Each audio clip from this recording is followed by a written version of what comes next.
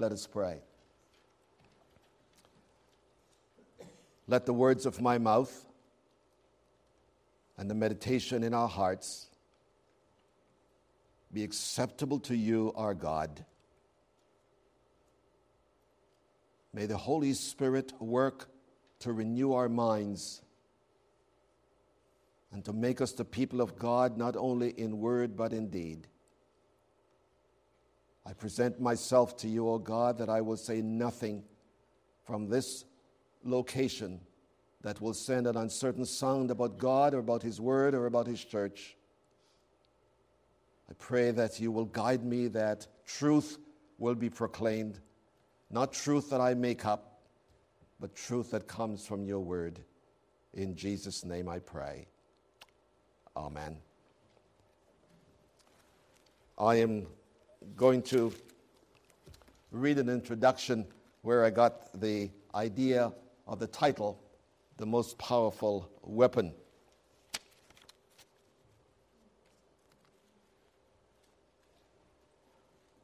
Nathan Sharansky, who was at one time, the Minister of Internal Affairs for Israel.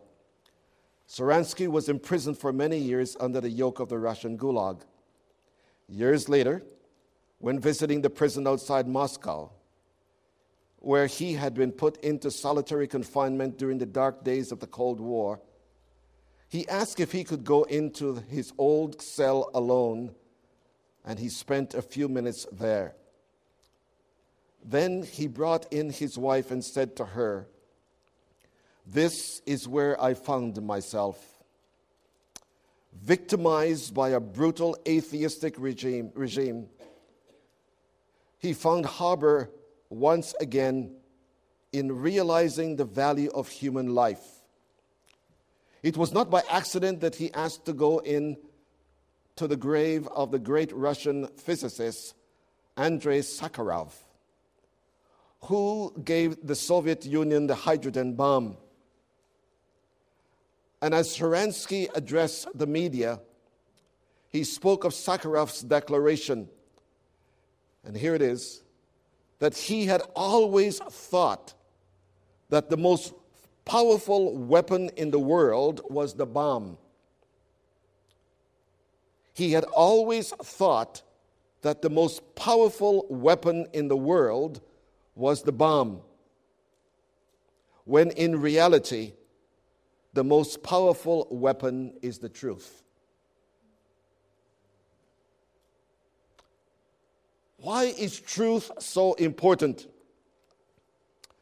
As Guinness writes, skeptics and relativists who undermine the notion of truth are like the fool who is cutting off the branch on which he is sitting. Without truth, science and all human knowledge collapse into conjectures. Without truth, the vital profession of journalism and how we follow the events of our day and understand the signs of our times dissolves into rumor. Without truth, the world of politics and business melt down into rules and power games. Without truth, the precious gift of human reason and freedom becomes licensed, and all human relationships lose the bonding elements of trust that is binding at their hearts. We then, as followers of Christ, are unashamed to stand before the world as servants and guardians of a high view of truth, both for our Lord's sake, but also for the highest endeavors of humanity. Truth is needed, but the question is, where do we find it? We know all too well what has been happening. I kept listening this past week to Governor Christie. And whether he's telling the truth or not, we don't know. But the fact is that up until last week, he was riding the crest of being the most popular governor in the United States. Today, they're not so sure of that because they don't know whether he's telling the truth. In our text this morning, as was read, we were told about the fact that we are to prepare ourselves with the waistline of truth. We'll come to that in a minute. But I want to identify truth for you. It is important that you listen to this. Turn, if you please, to John chapter 17. John chapter 17 and verse 17. Listen as I read. John 17, verse 17. This is known as the high priestly prayer of Jesus. He is pouring out his heart before his Father. And he prays to his Father in verse 16. And he says this, "They are not of the world, even as I am not of the world. Sanctify them in the truth." And then he tells us where the truth is to be found. Thy word is truth. Jesus is the Son of God, the Word made flesh. In John 17:15, he said, "I have delivered thy word." So Jesus is saying that the truth is to be found in thy word, God's word. They express the most sacred moment in Christ's life. And please listen. I love again C.S. Lewis in Mere Christianity. He said this, that you cannot say that Jesus was simply a good man, and if he's a good man, would simply say the things he's saying, because the things that he's saying are things that are just out of this world. And he said, "I and the Father are one." If he was simply a good man, he wouldn't make such a statement in a casual way. He must be speaking the truth. "So I have given them." The Word, Jesus, came into the world to give us the truth. And he's saying that the truth is not something that has been developed by a few in ancient history so that we might take it to mean what we want it to mean today. Thy word. Now, when it says thy word, he's telling us this, that God is a communicating God. God is a communicating God. Not only did he bring creation into existence by speaking it, but he speaks to our souls by communicating to us with words. With words. Hebrews chapter 1 verse 1 says this, "In times past, at a certain point in human history, God broke the silence from heaven and he came into the world and he spoke." Truth is not a human invention. May I just say something?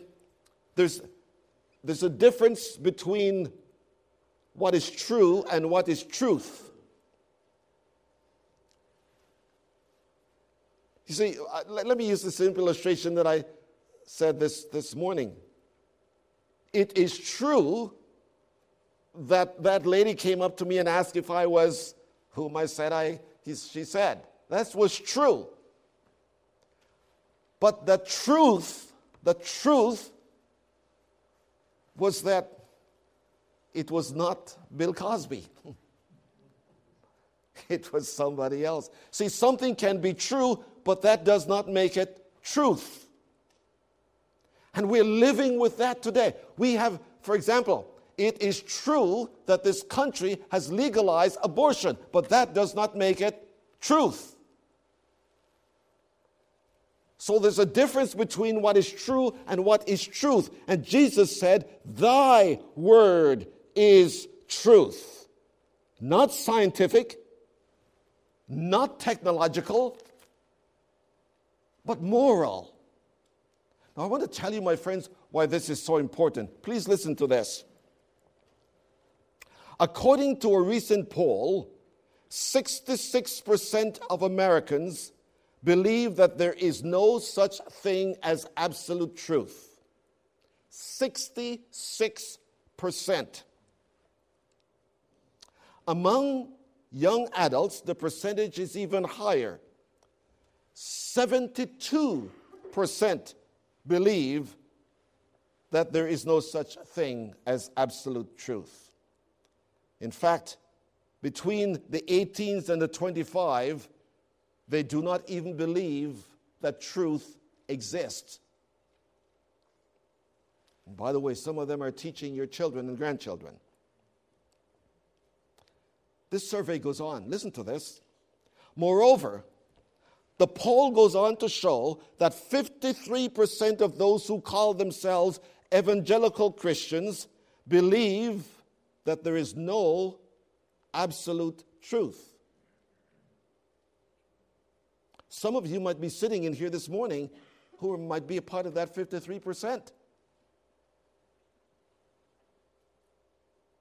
This means that the majority of those who say they believe in the authority of the Bible and know Jesus Christ as their Savior nevertheless agree that no such thing as absolute truth can be found in the Bible.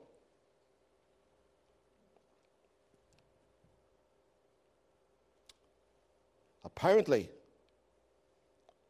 although 85% of evangelicals believe that the Bible is the written word of God and is totally accurate in all it teaches, 70% of all Americans claim this high view of Scripture, which is practically the same number as those who say there is no absolute truth.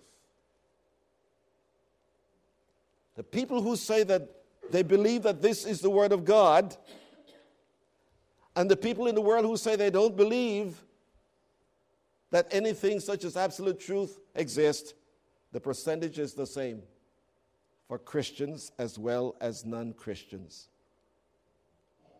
Then, my friends, where do we go to find truth? The truth that is spoken of here is not scientific truth, because the Bible is not a book of science. It's not technological truth, because the Bible is not a book of technology. We'll see what that means in a few minutes. Listen to this. The birth of a global culture means that all belief systems become aware of the other systems so that it is difficult to accept any of them as absolute truth. Jesus says, no way. In spite that we are now a global village, there is, my friends, a truth that speaks to all cultures. This is why missionaries would go to different countries, not because they want to change the culture of the country they go to, but because they want to bring the truth for their souls to bear upon them. Thy word. Imagine that 88% of evangelicals believe that the Bible is the written word of God and it's accurate in all it teaches, yet 70% of all Americans claim that the Scriptures is not absolute truth. You can see the difficulty, the confusion we're in today, where we have people changing God's word almost every year to say what it does not say. So thy word. Jesus is the one saying this. If he is the Son of God, he knows what he's talking about. And if he says, thy word is truth, you know, will you forgive me if I say, I heard the president of this country speaking some time ago, and he said this, and I quote almost verbatim. He said, I hope I will see the day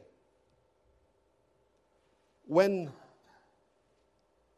marriages between a man and a woman and a woman be accepted as other historical marriages in the world.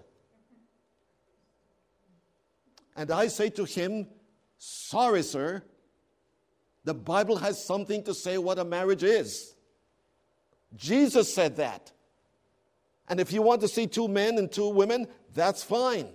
But your word is not the final word on this institution. God has spoken.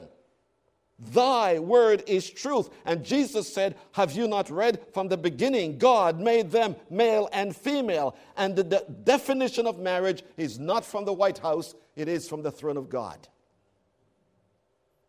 This, my friends, is what we're called to do. We've got to respond to what he says. Listen to what else Jesus said. This word, thy word is timeless, is a timeless word. A timeless word. Listen to this. It's a quotation. God's language existed before human beings and before the physical universe. Language indeed is intrinsic to the thought and to the person and to personality itself. Then he said, God's word is an intrinsic part of his unchanging being. So that God's word does not mean something in the first century that it doesn't mean in the 21st century. When God speaks morally, God's truth means what it meant then and what it means now. Deuteronomy 32 verse 4. God is a God of truth without iniquity. He's just and he's righteous. The word truth in the Deuteronomy text means firmness, unchanging, unshakable. This is not talking, my friends, that changes do not take place in society. Of course it does. But what it means, my friends, that when God speaks morally, it doesn't change. God does not mean something yesterday and means something else today. That truth is forever settled, says Psalm 119, verse 89. Thy word, O God, is settled. There is no changing. So that we don't need to live from day to day, wonder what's going to be changing today, what's going to be changing tomorrow. And then quickly, the word is a tutoring word. It teaches us. Listen to what Jesus said. Sanctify them in thy truth. Thy word is truth. So that God uses the truth to sanctify us. Now, what does it mean to sanctify? I always think that this word sounds almost like a sickness that you don't want to have. Sanctification. When I was a young Christian, people used to say, I'm saved and sanctified. And I wanted to know if they were going to take off in a few minutes, with it. Listen, friends, put very simply, the word sanctification means to experience a change from one quality of life to another quality of life. To be sanctified means that God is producing a character of holiness in someone who was not holy before.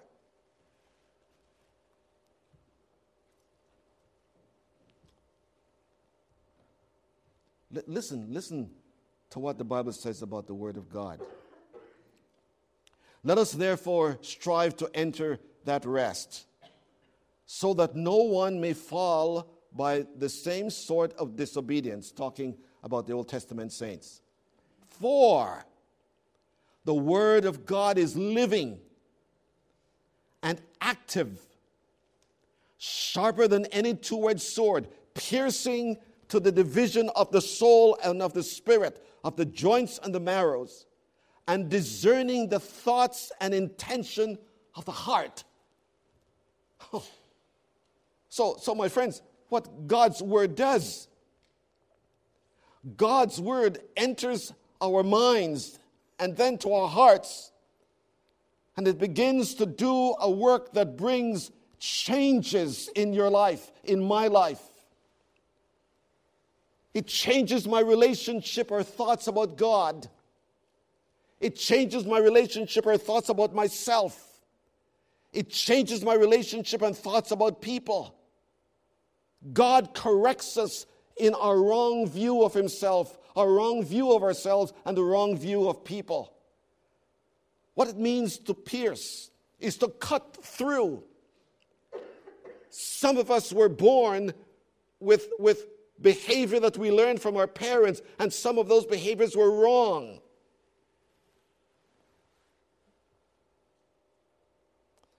And God, the Pharisees, had to learn that, and you and I must learn that. There were thoughts that I heard from my dear mother that as I looked into the scriptures, I know what she meant well, but they were not biblical thoughts. They were not thoughts that, when she gave me the thoughts that were biblical, I didn't want them. And the worst thing to happen is to come to the place where you realize, I know that this is the background with which I was reared, but this is what the Bible, Jesus said that. You have heard it said by those of ancient time, you shall not, but I say to you. So when Jesus speaks, he speaks the truth about life, about relationships, about our thoughts, about God. Listen to how he puts it in John chapter 8, verse 31. And you shall know the truth, and the truth shall make you free. That is, he will cut errors, and he will cut prejudicial thoughts, and he will cut evil thoughts by his word, like someone with a sharp implement going through and making a pathway so that he can come and rest in our hearts. He cannot rest when we maintain those thoughts that are not true. Does truth matter? Oh, friends, if we don't know it, we're still imprisoned by errors of yesterday. Truth identified. It is in God's word. Now we come to our text that was read this morning. Truth implemented. Truth implemented. We're told that the armor must be put on, and when the armor is on, you put on the belt. And this, my friends, is where you put all the pieces on first, then you put your belt on. And the belt that you put on, the scripture says, using the analogy, is the belt of truth. So that you prepare yourself with the word of God, so that word begins to cut away, and you begin to adjust your life. And everything that your life is adjusted to is based upon the truth. And that belt of truth is around your waist, so that whatever direction you turn, that is what is prominent in your life. That is what is prominent in my life.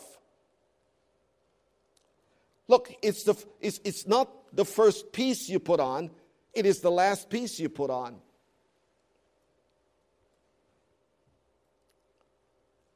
Its prominence is indicated by the fact that it is the first piece mentioned, but it's not the first piece you put on. You put on the undergarments first in the analogy of the past, not what we're looking at today, but all the things, the way they used to dress, the armor, and then you put that waistband around. Paul says, make the waistband truth. Gird yourself. To gird means to put around the waist to prevent any clothing from falling down or to prevent any tripping when running. It is, my friends, that which we prepare ourselves with to meet each day. Does truth matter? Do you know this past week,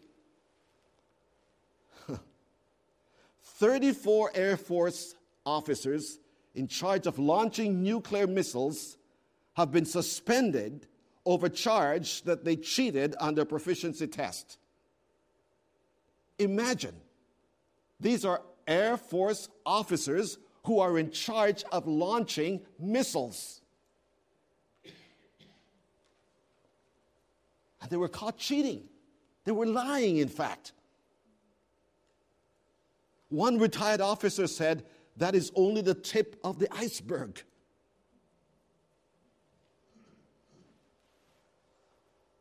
Imagine. These people that we put in charge of protecting our lives are living by lies. I heard a very humorous story. Listen to this. You've got to pay attention to this. The baker was buying butter from the farmer. And the baker came to the conclusion that the farmer was somewhat cheating him on the weight of the butter. So when he could stand it no longer, he decided to take the farmer to court. And as the case was about to be tried, the judge threw the case out of court. Why? Because the farmer said to the judge, I didn't know I was cheating, Judge. But my scale was broken. And I was using a loaf of bread for my balanced scale.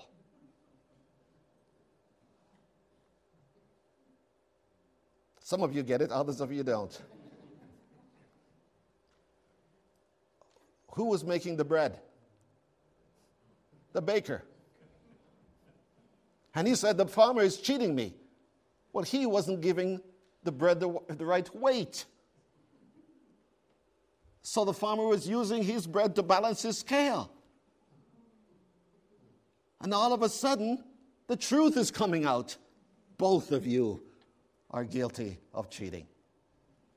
Let me suggest to you, friends, I'll tell you why. Because I want to suggest that not one of us, and I mean one of us, is immune to lying. Not one of us.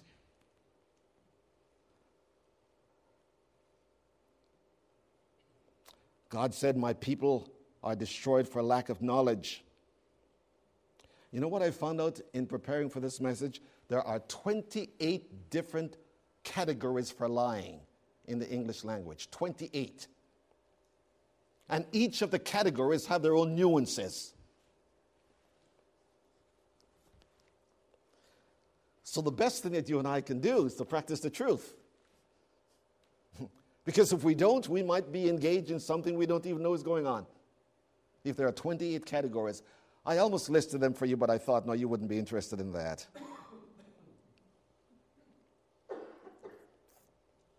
The prominence of truth.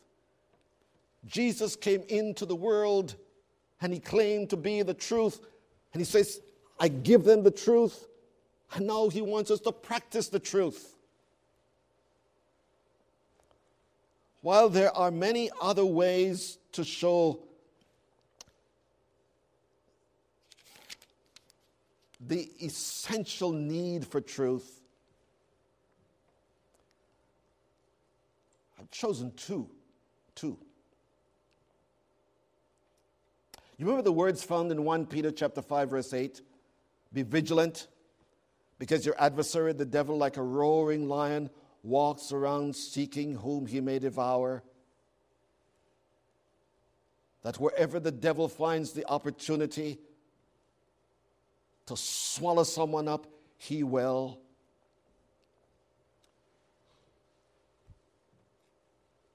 And the scripture says in Matthew chapter 4 that Jesus was on a diet, as it were, for 40 days, and he became hungry. And at that point of his hunger, the devil came to him and said, if you are the Son of God, why don't you turn these stones into bread? This, my friends, was a spiritual conflict The devil wanted Jesus to live materialistically at the expense of the spiritual bread that God had given. When the devil is able to make me do something in my weakness, if I have nothing with which to respond to him, then he fills that spot, and like Ananias and Sapphira, he fills my heart with lies, because he's a liar from the beginning. So materialism is defeated by, thus saith the Lord, thy word, man shall not live by bread alone. And there are people who live, my friends, like there is no truth to live by. They live by their experience. They live by what's happening today. If somebody does something to me, I'm going to get them back. Because there isn't anything that I have to protect me except myself. I was telling someone the other day, I think last night, talking about this, that this fellow ran out of gas on the highway, and he left his car to go and get gas. He came back, and he found someone breaking into his car. So he said to the guy, "What are you doing?" "That's my car." And as soon as he said that, the guy put his hand in his pocket, pulled out a gun, and shot him. This happened in Oregon. What am I getting at? My friends, left to ourselves without any control, we look for what we can taste and what we can see and what we can touch to deal with the issues of life. And there are certain things, Jesus said, it is not worth it if you sell your soul for a loaf of bread and lose everything else. God's word has something to say, that the material part of us is not all there is in life.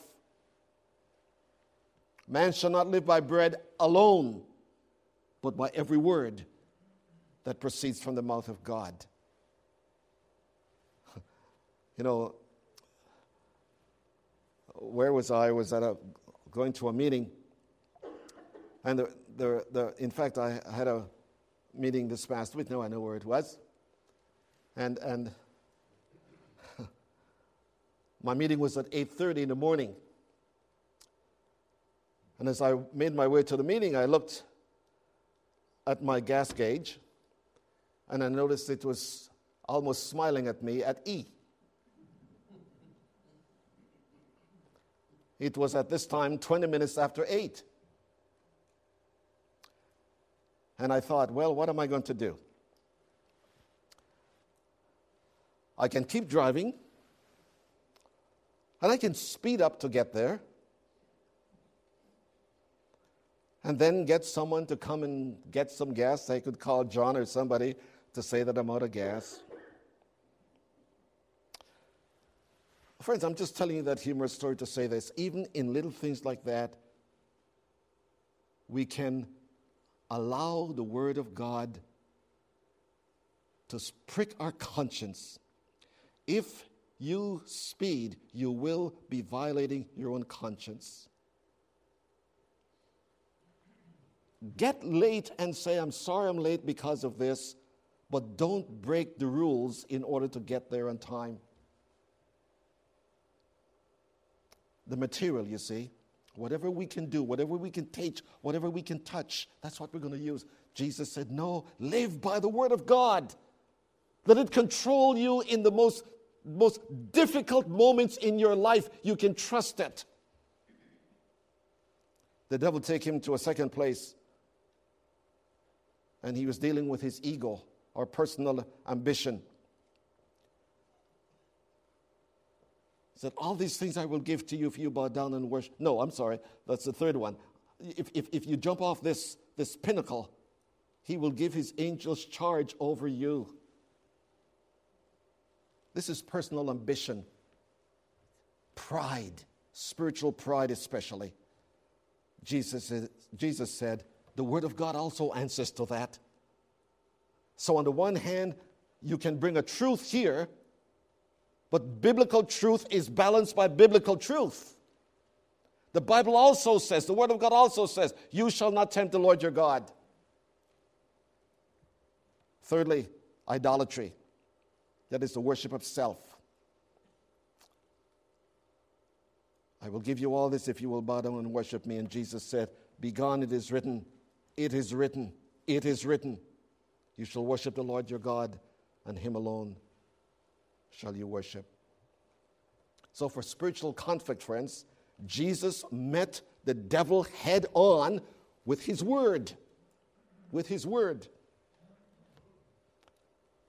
Secondly, social conflicts. Turn to Ephesians 4. Ephesians 4 and verse 25.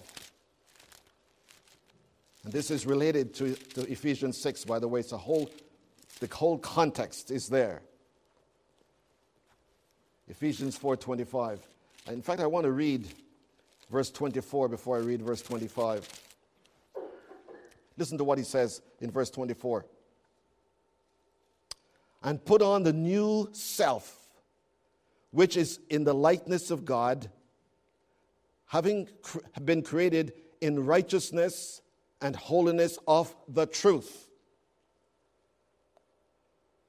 If we are Christians and we are being changed by God, he's sanctifying us. Here's what Paul says we will do. Therefore, speak the truth to one another, laying aside falsehood.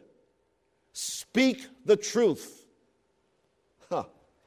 I tell you, friends, I could, without exaggeration, I could preach 25 messages on that.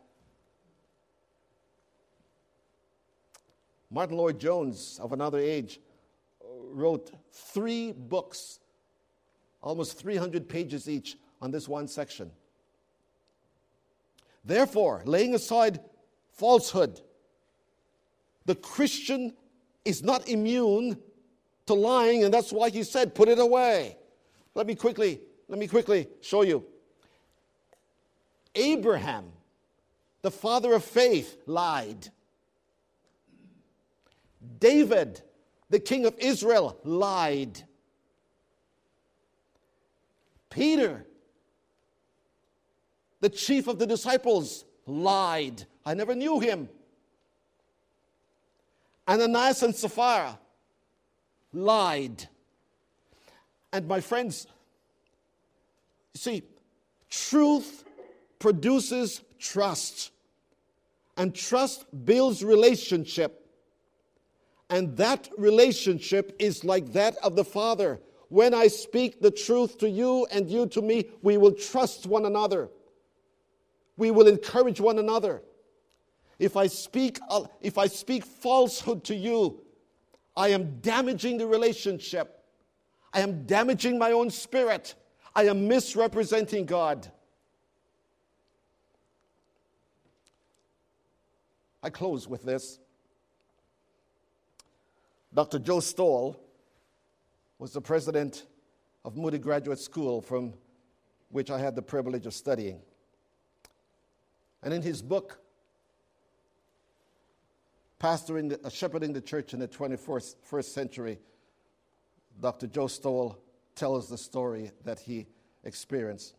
Early in my pastoral experience, my Sunday school superintendent reminded me to order the Sunday school materials for the next quarter. They need to be here in time for the teachers to prepare their new materials. I assured him I would be delighted to do it, and immediately I forgot. I didn't procrastinate. I didn't deprioritize in my mind. I simply straight out forgot. It never crossed my mind again. The following Sunday morning, I walked through the foyer, briefcase in hand, containing my precious message for the day. As I walked by the Sunday school superintendent, he asked, "Oh, Pastor, did you get the material?"